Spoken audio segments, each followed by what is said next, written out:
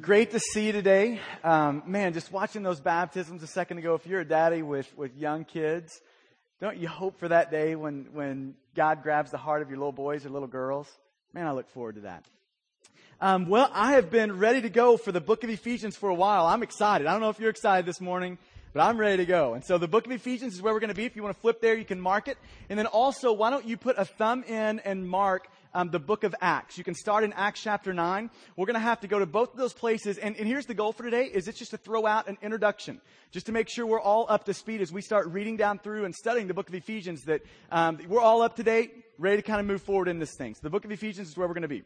Okay, and let me start by just saying this, that there's a reason why we're choosing to preach primarily through books of the Bible. And so we're going to be here for the next few months.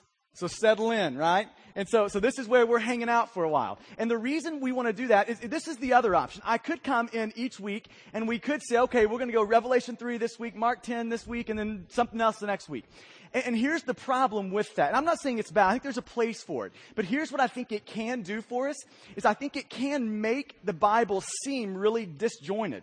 It can make it seem really random. So if all I'm doing is grabbing random passages and never bringing the argument of a book and kind of a longer passage of Scripture here, it can just make and kind of this ingrained thing that we already kind of feel when we read the Bible of it being random. It just kind of accentuates that and pounds that in a little further. So we want to preach through books of the Bible where you can see that it's not random. Philippians 4:13, just because you have it in your locker doesn't mean you're going to score every touchdown.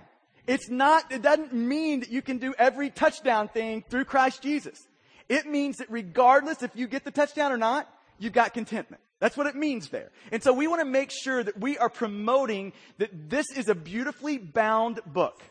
It's united by the glory of God. It all speaks about Jesus. So we want you to see that throughout a book. Right? Okay, so we're preaching through books of the Bible. So we're starting in Ephesians. We're going to get through 2 verses a day. It's going to take us a while, right? So 2 verses, that's how far we're going. Really just 1, to be honest with you. And so 1 verse is it's going to be long. Okay, so here we go. Four kind of preliminary thoughts as we kind of move into this book on why this one. Why do we choose the book of Ephesians to kind of get us, ramped up for, this is really the spring kind of through a lot of the summer. So why the book of Ephesians? Let me give you 4 reasons. If you're taking notes, you can write these down. I think they'll be up on the screen for you. Number 1, Ephesians, pound for pound, is the most influential letter ever written. Now, isn't this crazy to think that a simple letter, 6 chapters long, a letter can change the course of history?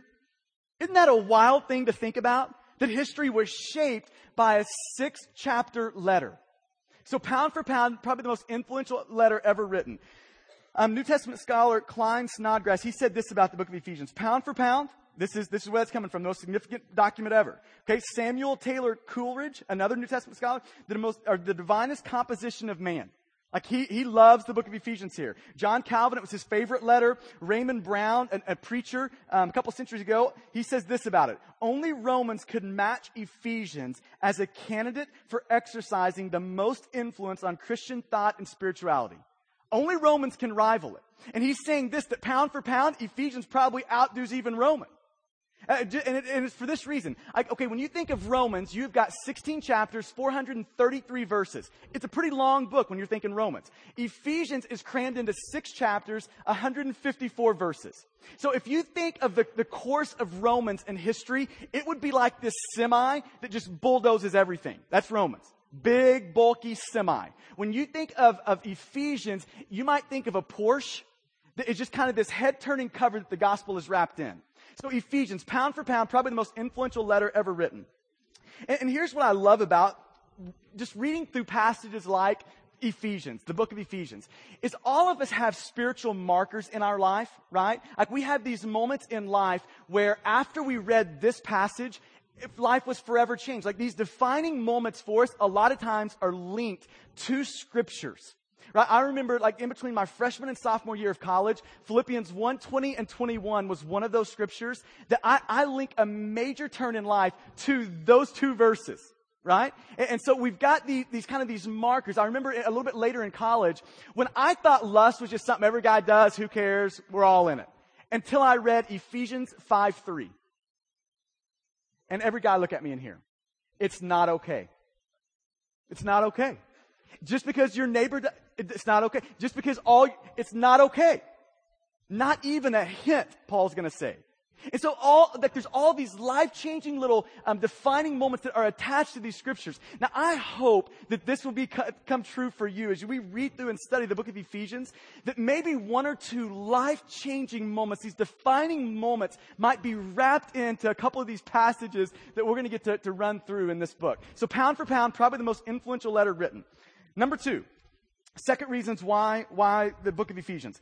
It counteracts the superficial knowledge of the gospel. We talk about this all the time, that we live in the Bible Belt. Everybody knows the gospel, but nobody knows the gospel, right? And so we live in an area that's inoculated by it. We've all been given just enough of a dead virus to make us immune to the real thing, to the living thing. And here's what the book of Ephesians is about to do for all of us in here. It's going to hook up this little IV and start pumping a biblical gospel into your veins. Right? You're going to start reading through the first 3 chapters, and here's what you're going to get. You're going to get the gospel. That's what it's going to be about. For 3 chapters, Paul's going to do nothing but talk about the gospel. This is how rich you are in Christ. You read chapter 2, the first 10 verses, probably the most concise and powerful picture of the gospel in all of Scriptures in 10 verses. If you want to memorize 10 verses in Scripture, that would not be a bad candidate. This beautiful imagery of God making dead people alive. 3 chapters of a biblical gospel, and then the implications for that. So he is about to start pumping a biblical gospel out for all of us to sit under, to think about, to figure out the implications of. You're about to get a good biblical gospel that's going to raise us up out of the superficial age that we live in. Okay, number 3. Third reason. It's one of the most applicable letters to our church specifically. So this is one of those interesting facts about the book of Ephesians, is it's not written to correct any major flaw or any major doctrinal error in the church. Like if you go to the book of 1 Corinthians, here's what you're going to see. You're going to see a church that I don't even know how they're existing. Right? I mean, you've got the celebrity preacher thing. I followed this guy. I'm podcasting this one. Who you like? You've got that whole thing working itself out. You've got them getting drunk at communion. Like communion turned into the cocktail party, right? I mean, is that not crazy? You're getting drunk at communion. Come on. Okay, so he unfolds 11 problems in the book of 1 Corinthians. Addresses 11 different problems. You've got sons marrying stepmoms. I mean, you've just got crazy stuff happening in the book. But Ephesians is not like that. In the book of Galatians, you've got Paul, where he is addressing this fact that the people of Galatia, this church, has distorted the gospel. It has become Jesus plus something. So he's coming in and saying, listen, it's Jesus plus nothing. He's it. He's plenty. But the book of Ephesians is not meant to correct any doctrinal errors. At the end of the book, and I think it's 6:22, it's going to say, Paul's going to say, I'm sending Tychicus to you. And here's what he's going to say about this guy. I'm sending him to you to encourage you. So the book of Ephesians provides this great encouragement to the life of a believer. I read this article a couple of years ago in the LA Times. And here's kind of what it was unfolding. It was reporting on this couple, I think they were in their 50s, who had died in their house. They did an autopsy on the couple. They found their bodies literally decomposed after several weeks in this house. They do the autopsy, and here's what they find out about this couple. They died of malnutrition. Now here's the second part of that story, is they start searching through the house, kind of combing through the house, and this is what they find. In one of the closets nearby where they died, $40,000 were rolled up in these little paper sacks. 40 grand in the closet, and you die of malnutrition. Now, I think there's a metaphor here for the spirituality of a lot of us. That on the outside, we look plump and fine and well-rounded, but on the inside, we're really malnourished. Spiritually, we're really anemic. Spiritually, we need the feast of the gospel. And here's what the book of Ephesians does. It's going to come along and say this, that you have got an inexhaustible amount of riches in the closet. You've got riches within reach. You don't have to stay malnourished. You don't have to stay there. You can grab the riches of the gospel in Christ. Like it's going to present the gospel, and I love this in Ephesians 3:8 and 9. It's going to say that it's the unsearchable riches of Christ. That's what the gospel is. It's inexhaustible riches. It is like you putting a checkbook in your back pocket. You can write checks for the rest of your life and never run out of money. That's the gospel. It is the forever feast that you can eat on forever in Christ. That's the gospel. So if we're malnourished, if we're discouraged, the gospel is going to come beside us and it's going to give us some good gospel-centered encouragement. Okay, number 4.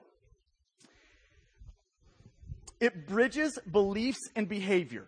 And we'll kind of use this to kind of maybe give a general structure of the book of Ephesians. So it bridges beliefs over here and then our behavior, our doctrine, what we believe, and our duty, how we live. It's going to balance this right learning and then right living. Okay, so here's the overall structure of the book feels like this. Your first 3 chapters are going to be nothing but doctrine. Nothing but this is what we believe. This is as a Christian. These are the basic beliefs. This is the gospel. This is belief. Okay, I'll never forget going to seminary. I'm probably 22 at the time, something like that when I start. And I'm sitting in a New Testament class. And I remember being so frustrated. Here's what I was frustrated about. I almost laugh at myself now. Looking back, here was the angst inside of me. I'm thinking this. We're studying Romans chapter 9, and I'm a student pastor. And I just started at that. I don't know if I need to be studying Romans chapter 9. I think I need to be learning how to do student ministry. I remember having this thought, and I'm actually paying for this. I mean, what am I thinking, right? And so, now here, I think there's this natural reflex in all of our hearts to bend in that direction. To just say this, tell me what to do. Okay, so X, Y, and Z, then I can be a good husband. Okay, fine. So X, Y, and Z, then I can be a good, fine. So X, Y, and Z, and then I can be good at what? Okay, and Ephesians is going to come along and say, listen, it is not behavior first. It is belief first. If you want lasting change in your life, it's got to be a change of heart. It's got to be a change of what you value. It's got to be a change in your belief. That's where it starts. And then when you change belief, all these implications start to flow from that. But until these things here change, you're not going to last long, right? Belief, then behavior. Doctrine, then duty. Right learning, then right living. That's the flow. Okay, then, so chapter 1 through 3, it's going to lay that down hard. This is the beliefs of a Christian. Chapter 4 through 6 is it's going to be the duty part of this, the behavior part of it. This is now how Christians live. Okay, so this is how it plays out. Chapters 1 through 3. Everything is in the passive tense. So here's what it means. Everything is done to us, for us. So you get these words like redemption, like adoption. None of those things are things that we do, by the way. All of those things are done to us. Everything in the first 3 chapters, there's one command in chapters 1 through 3. One. It's Ephesians 2:11. And the command is to remember. That's your one. Remember what Christ has done. Everything else is, the verbs are what Christ has done for you and to you. 1 through 3. Then you get to chapter 4 through 6. There's over 40 imperatives. You do this. Because of what Christ has done, now you go after this. Now everybody, I think this is one of our plagues, that when we think Christianity, we think do first. We think D-O.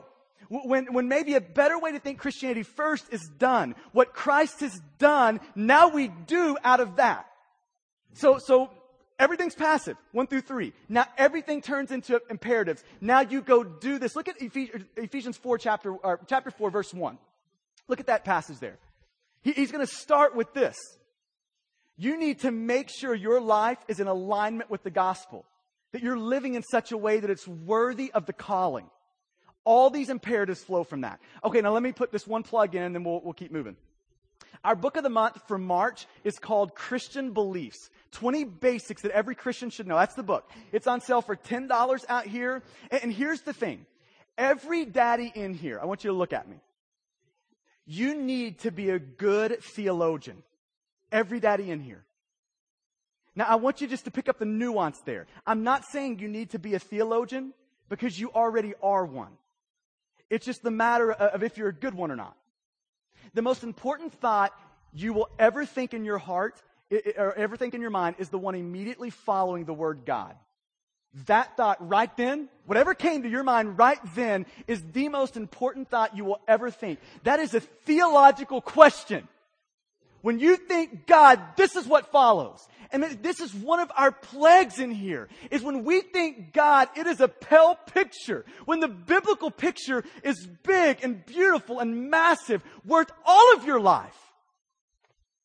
Okay, so Christian Beliefs, on sale, $20. I think it will prompt you in the way of becoming a good theologian. Here's some basics that we need to walk in, that we need to learn, that we need to disciple our wives in, that we need to make sure our family knows. So that book's on sale. And listen, we don't make a buck off that. That is for you to have good resources in your home. Okay, so it unites this belief and our behavior. Okay, now let's jump into the plane. We're going to take a quick overview of the book. So make sure you're in Ephesians 1:1. Here we go. Quick overview. Ephesians 1:1.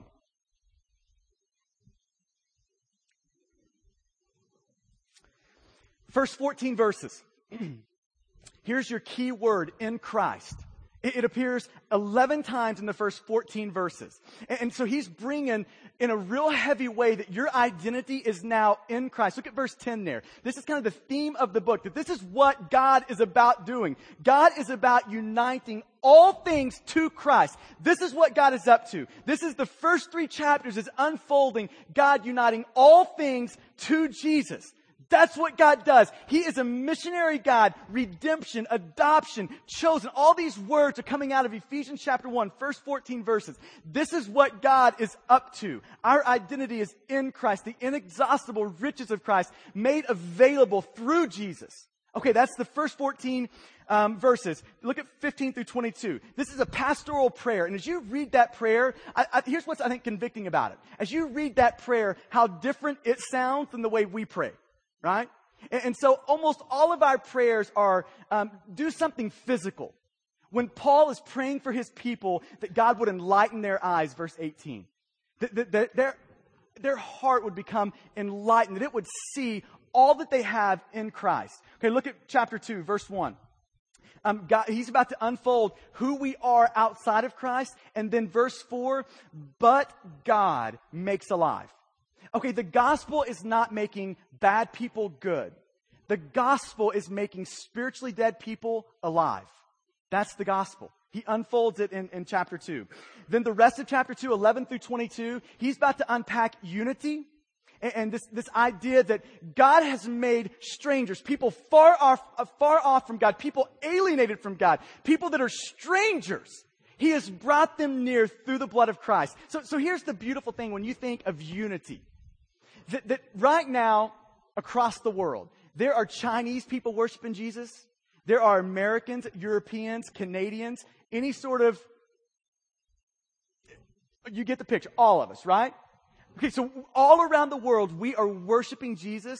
You know why we can do that? Because Jesus, all of us, has brought us from strangers and He has made us sons. So in turn, we become brothers and sisters.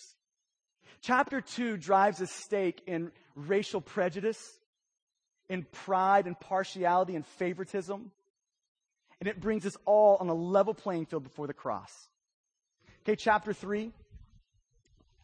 You get Paul unfolding that he is a prisoner of the Lord. He has got this gospel obligation to preach the gospel. Look at verse 8 there. To me, though I'm the very least of all the saints, this grace was given me. To preach to the Gentiles the unsearchable riches of Christ. To preach the gospel to the Gentiles. That's what he's about doing. Verse 14 through 21, you've got another pastoral prayer. And I'm really looking forward when we get to this section. Here's what you're going to hear. That God loves you. If you are in Christ, that the love of God rests on you. It's not based on your appearance, on your physical beauty. It's not based on your social status. It's not based on, we could go down the list here. If you're in Christ, His love rests on you. And Paul's praying that these people would know that. That they would not base their love and how God looks at them off of appearance, off of money, off possessions, but off of being in Christ. That He loves them. Okay, then chapter 4. One imperative in all that. And that is, remember what Christ has done. 2:11. Okay, then you get to chapter 4, all the imperatives start to come. Look at the beginning of chapter 4 there. Walk in a worthy in a worthy manner, right? So we're walking in alignment with the gospel. That's the picture here unfolding in chapter 4. He's going to bring up spiritual gifts, right? That we are using our spiritual gifts to build the local body that we are serving, giving life away in the context of the local body. Okay, you keep going down in verse 17. If you've got an ESV, it probably over the top of that's going to say new life or new living. This is the new life that Christ brings about. It affects our lips, verse 25. Anger, verse 26. Okay, it affects forgiveness, bitterness at the end of the chapter. Then chapter 5, we become imitators of God, right? Chapter 5, purity.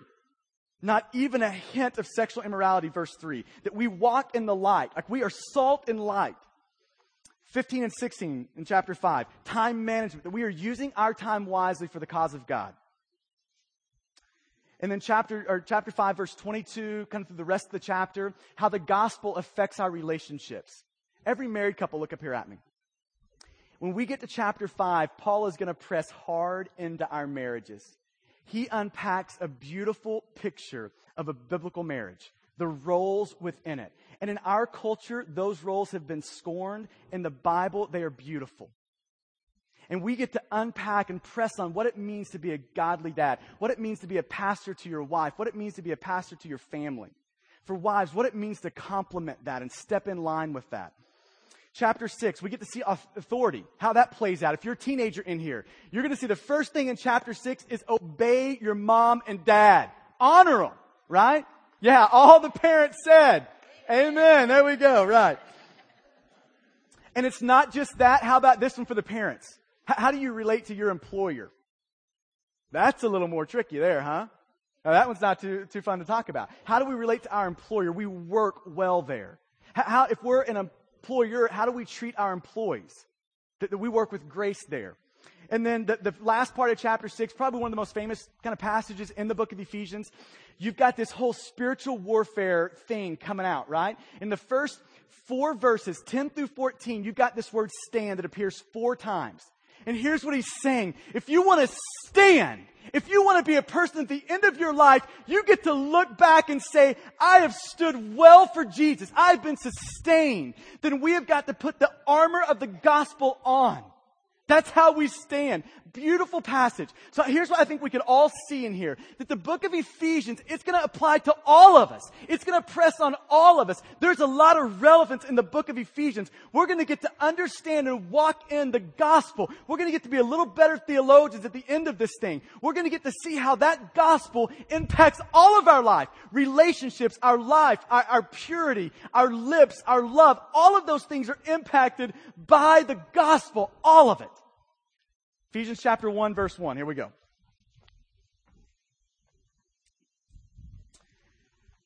First 2 verses goes like this. Paul, an apostle of Christ Jesus by the will of God. We'll stop there and let's talk about Paul. Let's do our homework here. So Paul is our writer. He is a guy, when we first see him in the scripture, he's a Pharisee. He is a guy stiff-arming God. Eventually one of those that would cry, crucify. Let's get him out of the picture. So he is a hater of God. That's where we pick him up in Acts chapter 7 and 8. And go ahead and flip to Acts chapter 9 real quick. Acts chapter 9. So you've got Paul. We pick him up. And here's what we see about Paul. He is a persecutor of the church. He is a hater of God. And then in Acts chapter 9, and look at the first little part there in Acts chapter 9. You see that verse? Acts chapter 9, verse 1. He's breathing out murderous threats. Here's what we're about to see. That Paul was changed by the gospel. Paul had a massive defining moment. He is on his way to Damascus to persecute the church when all of a sudden he meets Jesus. And in that moment, everything changed for him. Everything is different. He meets Jesus and he experienced the gospel change. The first part of Acts chapter 9, he is breathing out murderous threats. You skip down to verse 20 and what do you see? He is preaching in the synagogue. He is proclaiming Jesus. Isn't that a beautiful picture of how the gospel changes us? And listen, Paul was one of those guys that when you're looking on a human level, you would say, this guy's way outside the bounds.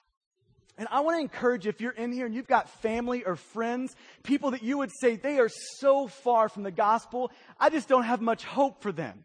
That God is a God who breaks through hearts just like Paul. So regardless of how hard they are to the gospel, that all it takes is a meeting with Jesus for all that to be different. And you start to look forward in the life of Paul, and you see a radical change play itself out. In Philippians chapter 3, he has gone through all these worldly accomplishments, all these things that we would lift up and say, good job. I mean, that's a successful guy. And Paul's going to look at all that and say in verse 7, he's going to say, listen, all that is lost compared to the surpassing riches of knowing Christ Jesus my Lord, for whose sake I have lost all things, all of these earthly things, and I consider them rubbish that I may gain Christ and be found in Him. That's our author. That's Paul. A radical change by the gospel. Okay, but it's not just a change by the gospel. He's also been commissioned with the gospel. So you've got a guy that has been radically changed and now radically commissioned. He is about getting the gospel out. That is his goal. In Ephesians 3, that's what he's telling us. That my ministry is getting the gospel to the Gentiles. Now look in Acts chapter 9, verse 15. Ananias, at the same time all this is going, God appears to Ananias and says, listen, you need to go tell Paul what his ministry is going to be. And Ananias, like you or I, is like, are you sure about that? I mean, we've got the right guy here, right? Okay, so he goes to him, and this is what God says to Ananias to encourage him on. But the Lord said to him, go, for he, Paul, is a chosen instrument of mine to carry my name before the Gentiles and the kings and the children of Israel. Verse 16, for I will show him how much he must suffer for the sake of my name. Dealt kind of a rough hand there, huh? If you look at the life of Paul, he had a life of much suffering. Wouldn't you agree? I mean, that guy had a hard road. And you know what's beautiful about it? He was willing to put in an open hand a life without cancer, a life without suffering, a life without persecution. He was willing to put in a hand a life with family, a life with a lot of good things. And he closed his other hand around the gospel, around Jesus. I'm going to be a person who takes the gospel with me to the Gentiles. And he did that. And I just wonder if we feel that weight like Paul. I mean, God could say the same thing to us, that we are a chosen instrument of His to take the gospel to our neighborhood, to our workplace, to our family.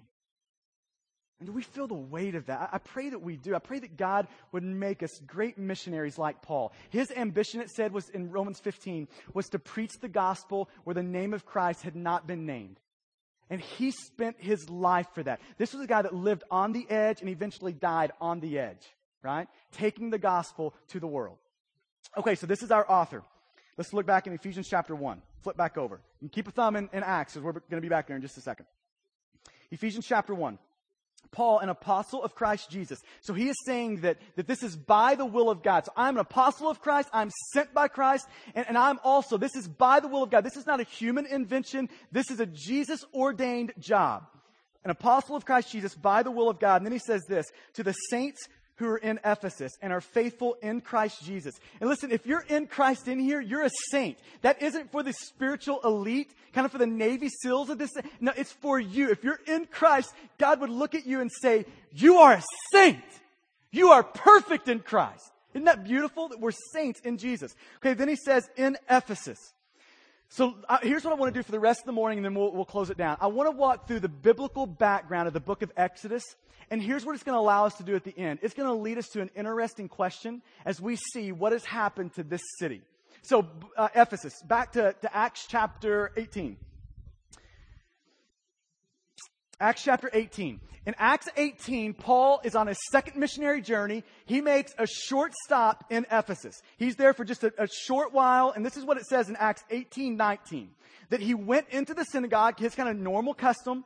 And he was reasoning with the Jews in the city of Ephesus. Okay, now here's what we know about Ephesus. Number one, it's a large city. It's roughly 250 to 300,000 people.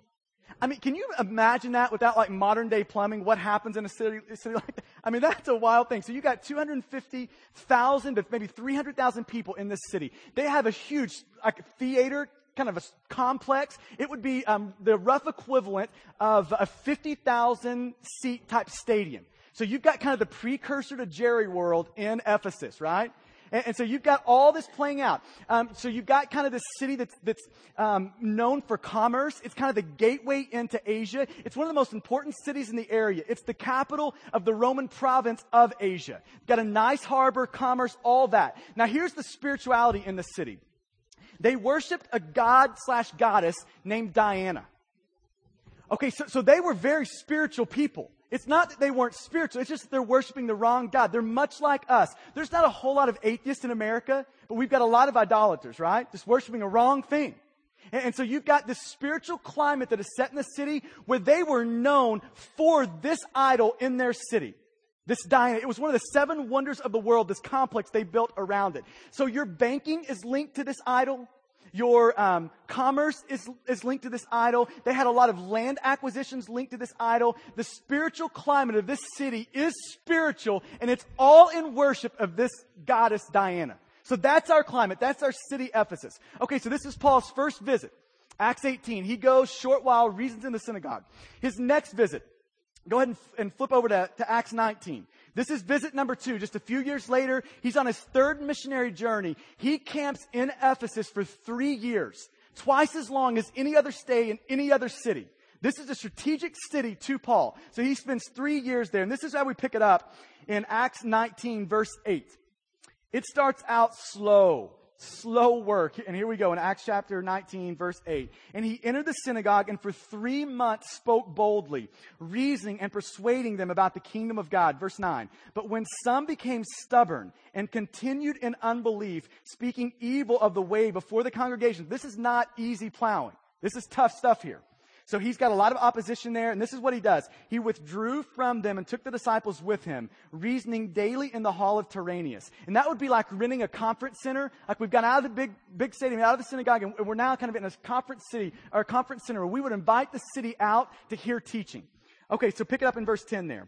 This continued for 2 years. He's renting out the conference center and he's preaching to them for 2 years. And then listen to the conclusion of that. So that all of the residents of Asia heard the word of the Lord, both Jews and Greeks. So 2 years, he's giving it to them daily.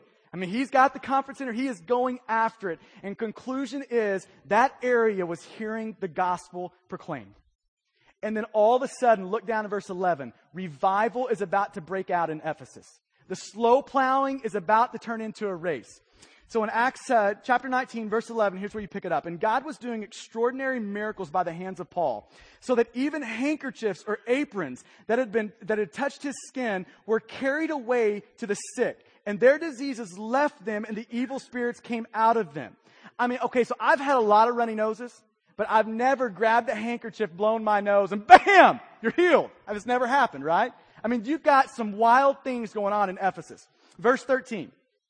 Then some of the itinerant Jewish extortionists undertook to invoke the name of the Lord Jesus over those who had spirits, saying, and listen to how they would say this, I adjure you by the name, or by Jesus, whom Paul proclaims. Here's what they just did.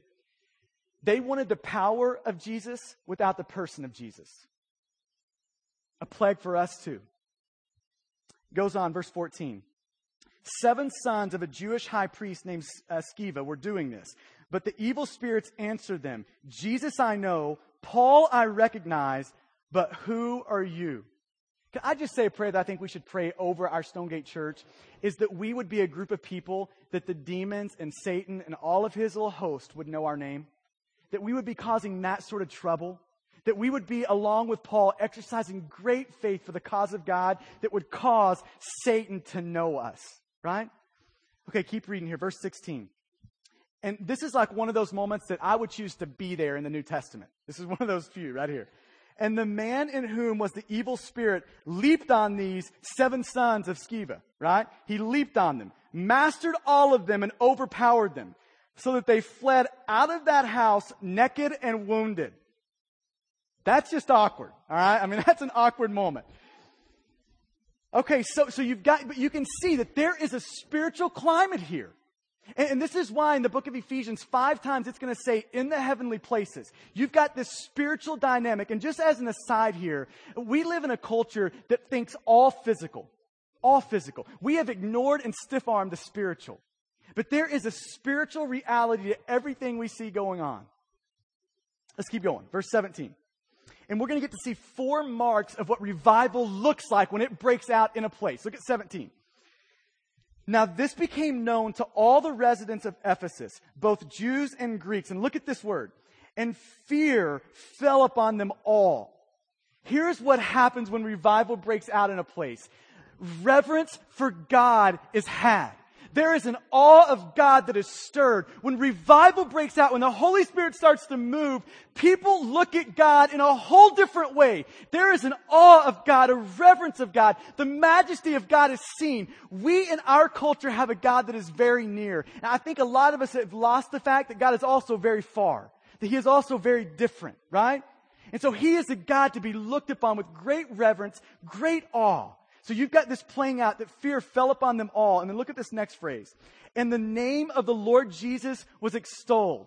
Here's the next thing that happens when revival breaks out. You've got reverence here for God, and then you've got this great recognition of Jesus. Jesus is lifted up. Whenever you see revival, you have got Jesus at the center of it. Jesus is proclaimed. Jesus is preached about. Jesus is thought about. Jesus is at the center of it. So the name of Jesus is lifted up.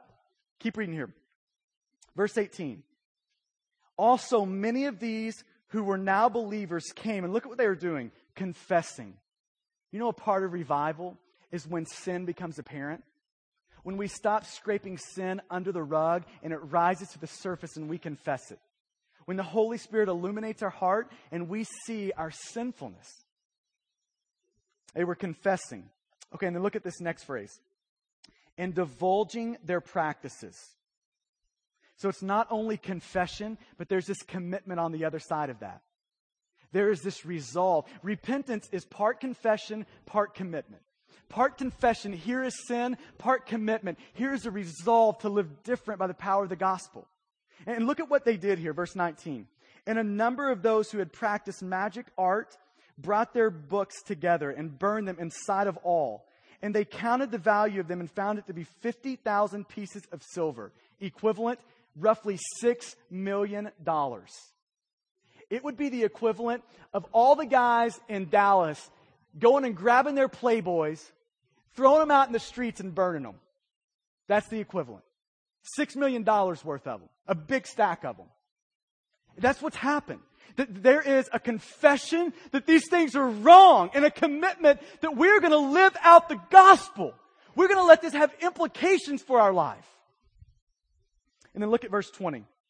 So the word of God continued to increase and prevail mightily. Oh, that would happen here. That would be here. That the word of God would prevail mightily here.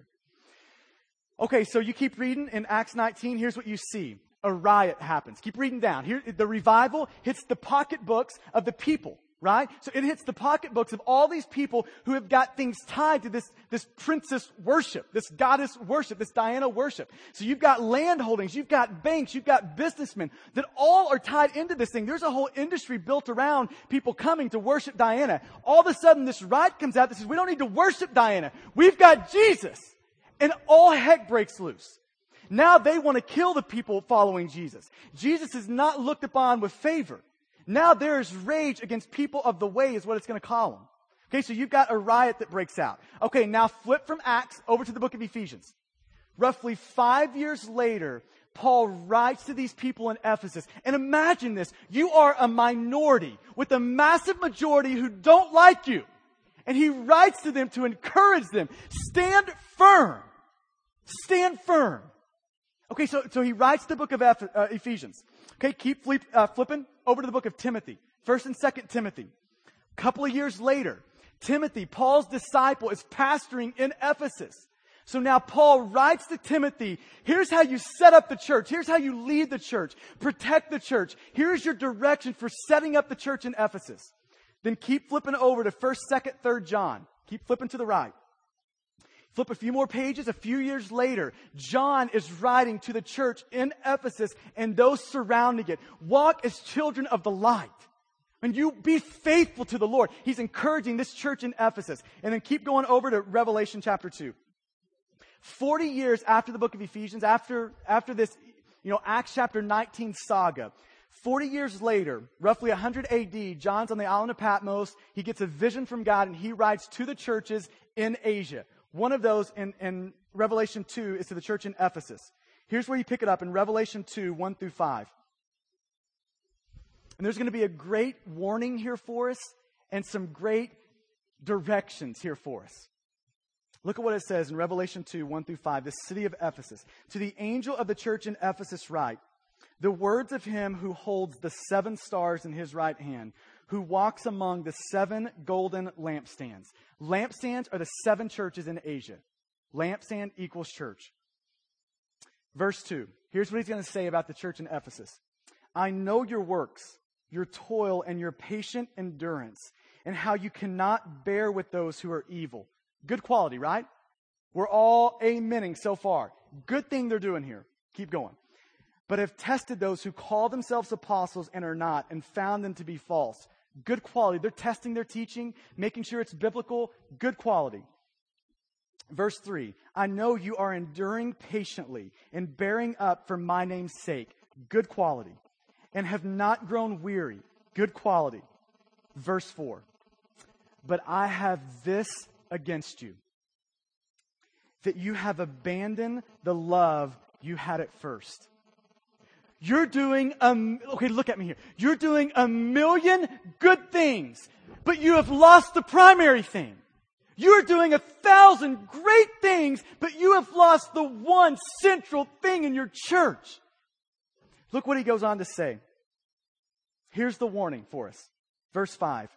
Remember, therefore, from where you have fallen. Remember. Remember what it was like in Ephesus when all came upon us at the majesty and the greatness and the grandeur of God. When our thought that followed God was huge, was massive, was worth laying down our lives for. Remember that. Remember how we preached Jesus and how we worshiped Jesus. The recognition that revolved around His name. Remember, therefore, from where you have fallen. And then look at this word. Repent. Confess your sin. Make a covenant. A resolve to the power of the gospel to live out the gospel. Repent and do the works you did at first. And then look at this last parting shot warning here. If not, I will come to you and remove your lampstand, your church, from its place unless you repent. If you go to Turkey today, where Ephesus was, guess what? No church in Turkey. They would not repent, and they caused a good God to work against their church and eventually shut the door of their church. And we would be foolish in this room to think that if we hold other things primary, other things central, that God will not work against our church and shut our doors too. So may we be a church who keeps Jesus central, who remembers, who repents, and who repeats this revival that happened in Ephesus so that God will not work against us. So He will work with us to display His word to the world. We'll end it with this quote from a pastor of a couple centuries ago. If God spared not a city so once blessed, take heed lest He spare not thee. The church of God must stand and will stand. The universal church is going to stand till time shall be no more. But the lampstand, aka your church, this church, is a movable part of the furniture in the house of God. And unless we keep Jesus central, it will no longer be a furniture piece in the household of God. Amen? Let's pray.